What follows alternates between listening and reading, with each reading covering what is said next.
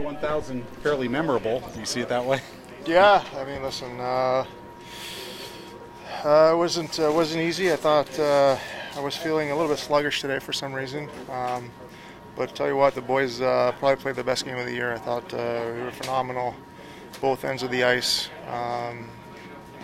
I think that was our best game by far. They didn't really have any chances at all, and that's the best gift the boys could have given me. How'd you feel when they came out and gave you that 2-0 lead pretty early to give you a little cushion? Yeah, listen, like I said, I thought we came out strong. We played for a full 60 minutes. We didn't have any letdowns. Just a complete hockey game and against a really good team. So, like I said, I mean, I'm proud of the guys, the way they worked hard tonight and made my job a lot easier. You guys are not getting much help, but you're doing what you need to be doing with 3 straight here. Yeah, we can only control our own destiny, so we do what we can, and hopefully along the way we get a little help. But, you know, we can't worry about that. We've got to focus on Saturday now. They put that 1.7 seconds on at the end there. Were you kind of thinking about the last game a little bit?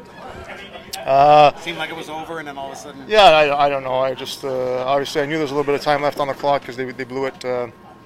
They blew it down before it was 0, so I knew that the game wasn't over.